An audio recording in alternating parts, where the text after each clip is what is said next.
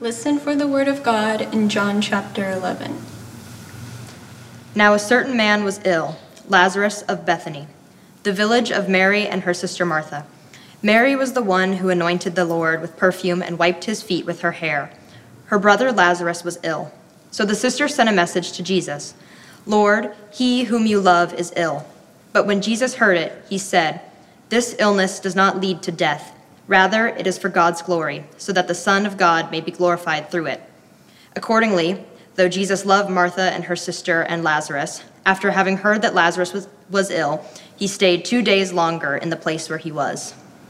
Then after this, he said to the disciples, "Let us go to Judea again." The disciples said to him, "Rabbi, the Jews were just now trying to stone you, and are you going there again?" Jesus answered, "Are there not 12 hours of daylight? Those who walk during the day do not stumble because they see the light of this world. But those who walk at night stumble because the light is not in them." After saying this, he told them, "Our friend Lazarus has fallen asleep, but I am going there to awaken him." The disciples said to him, "Lord, if he has fallen asleep, he will be all right." Jesus, however, had been speaking about his death, but they thought he was referring merely to sleep. Then Jesus told them plainly, "Lazarus is dead. For your sake I am glad I was not there, so that you may believe. But let us go to him." Thomas, who was called the Twin, said to his fellow disciples, "Let us also go, that we may die with him." When Jesus arrived, he found that Lazarus had already been in the tomb 4 days. Now Bethany was near Jerusalem, some 2 miles away, and many of the Jews had come to Martha and Mary to console them about their brother. When Martha heard that Jesus was coming, she went and met him, while Mary stayed at home. Martha said to Jesus, "Lord, if you had not been here, my brother would not have died. But even now I know that God will give you whatever you ask of him." Jesus said to her again, "Your brother will rise again." Martha said to him, "I know that he will rise again in the resurrection on the last day." Jesus said to her, "I am the resurrection and the life. Those who believe in me, even though they die, will live, and everyone who lives and believes in me will never die. Do you believe this?" She said to him, "Yes, Lord, I believe that you are the Messiah, the Son of God, the one coming into the world." When she had said this, she went back and called her sister Mary and told her privately, "The teacher is here and is calling for you." And when she heard it, she got up quickly and went to him. Now Jesus had not yet come to the village, but was still at the place where Martha had met him. The Jews who were with her in the house, consoling her, saw Mary get up quickly and go out. They followed her because they thought she was going to the tomb to weep there. When Mary came where Jesus was and saw him, she knelt at his feet and said to him, "Lord, if you had been here, my brother would not have died." When Jesus saw her weeping, and the Jews who came with her also weeping, he was greatly disturbed in spirit and deeply moved. He said, "Where have you laid him?" They said to him, "Lord, come and see." Jesus began to weep. So the Jews said, "See how he loved him." But some of them said, "Could he who opened the eyes of the blind man have kept this man from dying?" Then Jesus, again greatly disturbed, came to the tomb. It was a cave, and a stone was lying against it. Jesus said, "Take away the stone." Martha, the sister of the dead man, said to him, "Lord, already there is a stench because he has been dead 4 days." Jesus said to her, "Did I not tell you that if you believed, you would see the glory of God?" So they took away the stone, and Jesus looked upward and said, "Father, I thank you for having heard me. I knew that you always hear me, but I have said this for the sake of the crowd standing here, so that they may believe that you sent me." When he had said this, he cried with a loud voice, "Lazarus, come out." The dead man came out, his hands and feet bound with strips of cloth, and his face wrapped in a cloth. Jesus said to them, "Unbind him and let him go." The word of God. Thank you, Quinn, Leah, for reading our scripture this morning. Lazarus was dead and now is alive. That's the story in one sentence. It's a miracle, an unexplainable, supernatural, surprising outcome.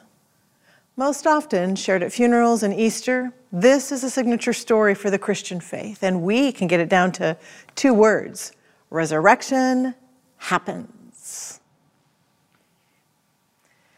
"We know our stories already," said one teenager. We tell the same Bible stories again and again. We know them all. We heard them as kids in our classes here at the church, maybe at the academy, maybe at home in family worship. We've heard them at Vacation Bible School, Veggie Tales. We know our stories already. It's like our stories aren't quite enough. I love it when kids tell us the truth. I want to love it when kids tell us the truth. One response to this truth-telling is that we simply repeat the story again. Let's say it in a louder voice, with more thorough detail, with more compelling connections and conclusions. Kids don't really listen, right? So let's read the story better. Listen for a word from God. Jesus is 2 miles too far out to reach Lazarus when he gets sick. 5 times in 6 verses, we're told Lazarus is weak. Oh, okay, it's serious. So when sending word to Jesus of the illness, why not insist, Jesus, come right now? It's urgent. But they simply say Lazarus is sick. Lazarus is in Bethany, which means the house of affliction. Bethany's bad news. They've tried to stone Jesus in that city, and now Lazarus is dying in that city. But these are the friends Jesus loves: Lazarus, Mary, Martha. If they can't get a healing, who can get a healing? Still, Jesus lingers. My father would say, dinks around. 2 more days before Thomas of all people, Thomas of all the disciples, Thomas gives the pep talk. If this is a Winnie the Pooh cast, Thomas is Eeyore. When Jesus arrives in Bethany, each of the sisters has a private and personal greeting outside the village where they ask candidly, "Where were you? If only, Jesus." Now, though, Lazarus is dead. We sisters, we just lost our Social Security. You are too late. The gravity of the situation weighs on Jesus. The text tells us he's deeply moved in spirit and troubled. 2 separate and intense emotions. Mary, Martha, the crowds, they're all weeping, this ceremonial, loud, ritual weeping and wailing and dust. But Jesus wept. Only time we read this verb in the New Testament. Jesus shed tears. Mary and Martha need Jesus to act like God, and Jesus acts human. Moving to the tomb, Jesus asks the crowd, "Remove the stone." Martha protests, "You don't really want to smell what's in there." The King James Bible, "Lord, he stinketh." Lazarus has been in there for 4 days. In Jewish culture, that's 1 day beyond the possibility of the spirit and the flesh being reunited. It's over for Lazarus. He's truly dead. The crowds wonder out loud now, why did Jesus bother to heal the blind man he didn't know and leave his own kin to die? We're still in the middle of me telling the better version of the story. Are you still with me? Are you still here? This is the better, more informed, the more compelling, the thorough version of the story. "Remove the stone," Jesus says. And then he prays to God. "Thank you for hearing me." "Lazarus, come forth," Jesus announces. Augustine, the 4th century church leader, he says that Jesus had to speak the name of Lazarus. Otherwise, everyone, all people would have come forth from their tombs at the sound of Jesus' voice. The dead man walks. Lazarus, he came out of his tomb like a walking cadaver. Though we prefer a detour around deep darkness in our faith journey, it is through deep darkness that God's works, and it is through these deep layers of bandages and stink, lifeless decay that God creates again, which can mean when the smell is foul, God is about to do God's thing. The next time there's a sickness in the Gospel of John, it will be Jesus. And the next time there's a tomb, it belongs to him. The next grave clothes are wrapped around Jesus' body. The one who was absent for Lazarus, Mary, Martha. This is their story. This is our story. This is God's story. Giving life and giving life again. It's the realm of the divine. God will come in surprising and unpredictable ways. Not reviving the old, but giving something new. Take comfort in knowing that we're in the care of God. If this is your first, maybe second time hearing the Lazarus story, welcome to one of the signature stories of the faith tradition. For the rest of us, did you hear anything truly new today? Truly useful today? Maybe a reminder of old truth. We are in the ultimate care of God. I mean, every day is a good day to hear that. What difference does biblical literacy make in the 21st century world? By the way, research is telling us we have actually shaped a biblically illiterate generation. I'm only noting this and taking it seriously, but also taking seriously what our teenagers are telling us in this community. We know these stories already. We've heard them again and again, and somehow it feels like they're not enough. It feels like that we have so much more we need to address, and we aren't, the adults aren't. There are big, deep conversations happening in the world, and we come to church and we hear the same stories again and again. Maybe it's because the adults don't want to talk about the big, deep things in the world. Well. Do we really want to hear the truth? Do we really want to hear the truth? You know, I have a neighbor who traps moles, the moles that come up out of the ground and make a mess of your grass, right? We had some moles in our front yard a few months ago. I spent time out in the front early in the morning trying to find these moles. Watch. Wait for it. Wait for it.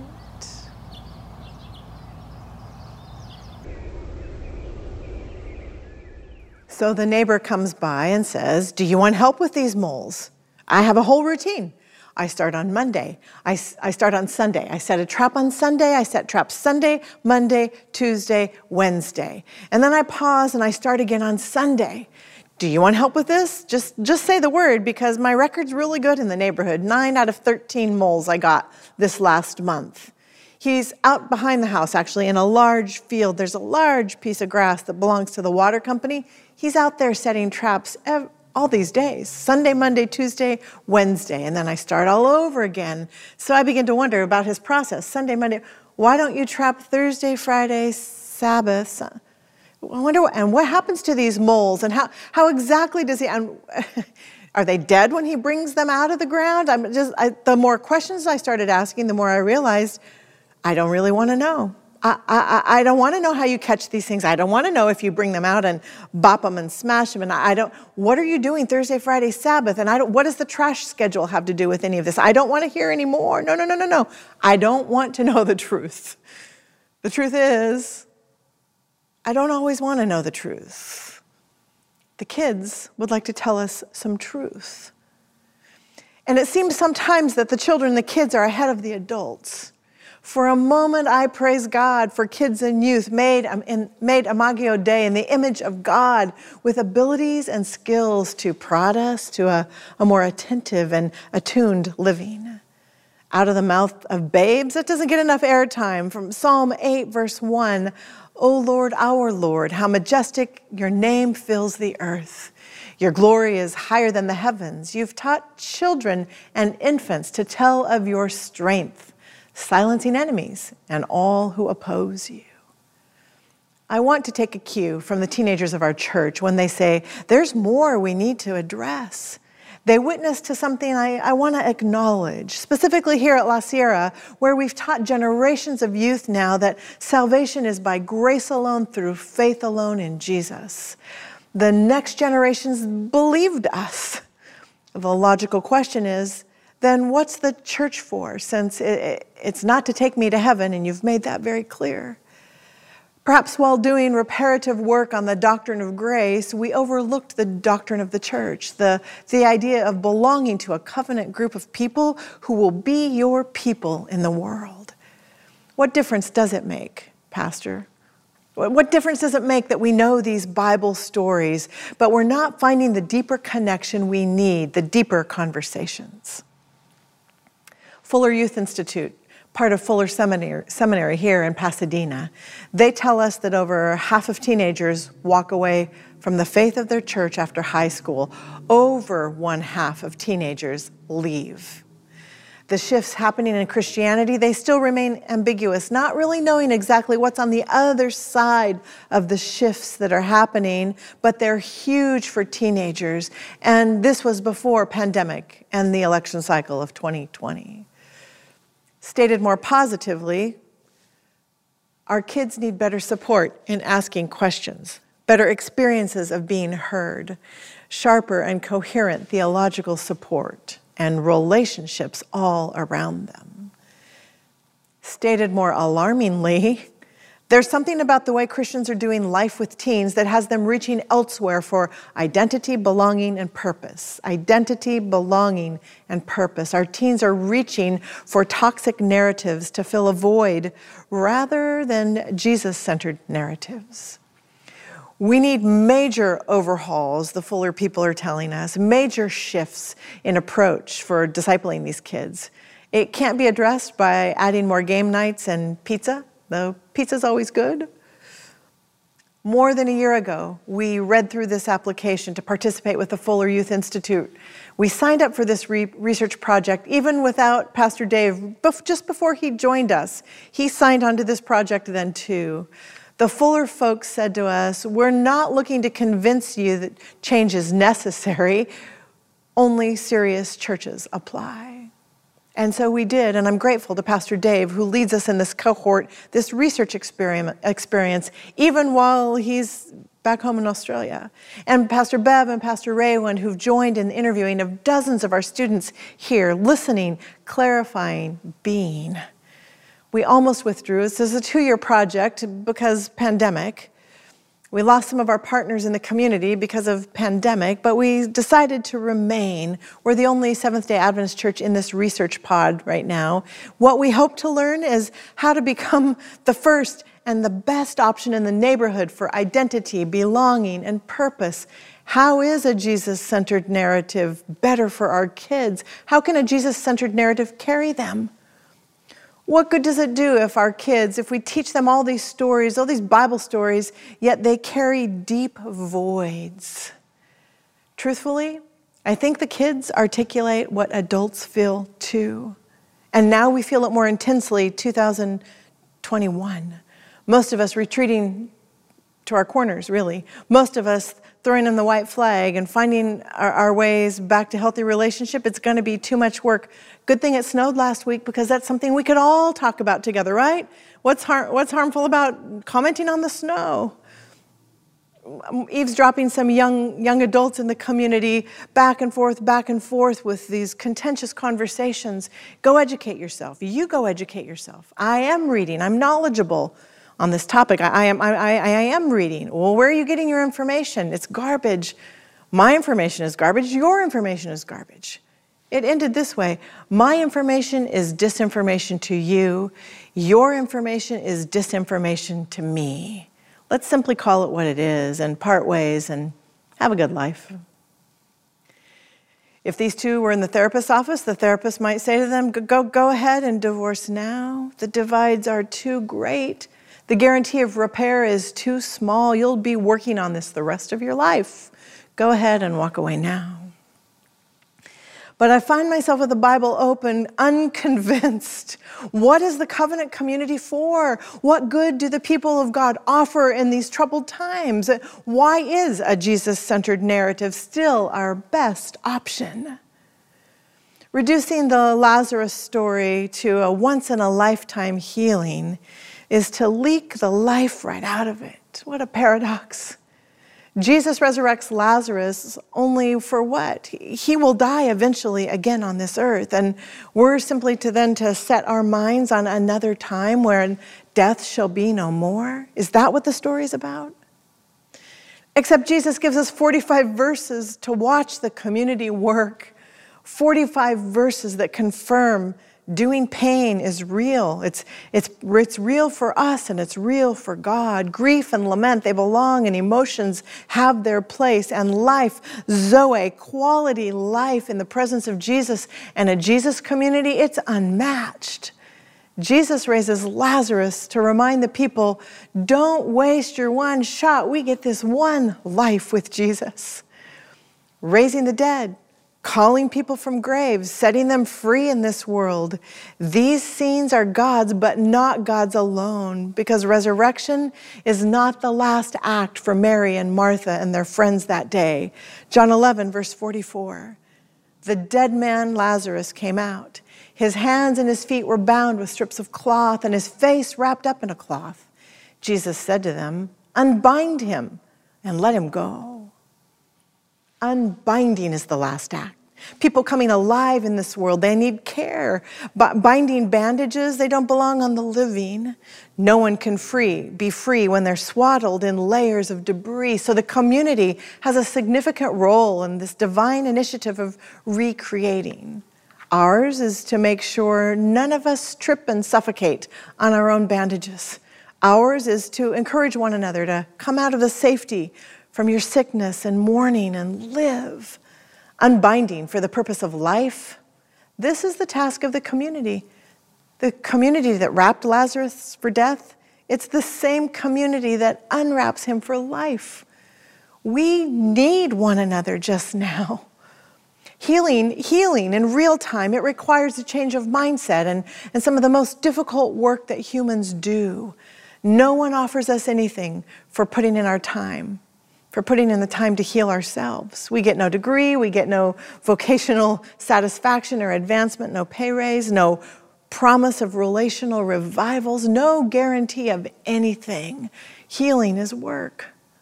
Sickness is familiar.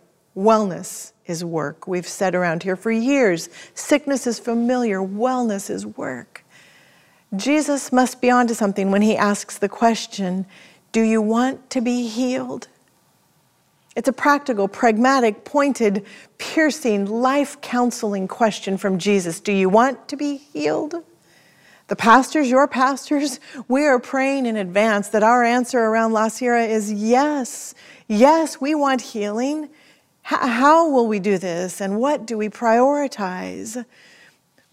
We're not quite sure all the answers, and here's what I'm proposing so far. We will cherish truth. We'll speak of failures. Be accountable. Repent actively. Rest regularly. Stay in the conversation. And all of this means creating a community saturated in grace. For these next weeks, this is what we'll explore. Do we really want a healing? As part of our research with the Fuller Institute, we started asking the youth of this church about their dreams for the church. Here's an excerpt from simply one answer. Well, the youth said, my dream for the church kind of depends upon the world healing from COVID. But my dream for the church is that the kiddos who grew up here will stick with the church, that they will stick with God, that they will stick with each other, and that we will gather each week with a lot of love and a lot of generosity in our hearts. And that in between Sabbaths, we will actually get out there and do God's work of healing and helping in our communities. I think we're already doing this, the teenager said, but I hope that my generation takes that and keeps going, and maybe even does it a little better, and with a little more love and a little more justice and a little more action. Do we really want a healing? According to the teenagers, the answer is yes. Amen.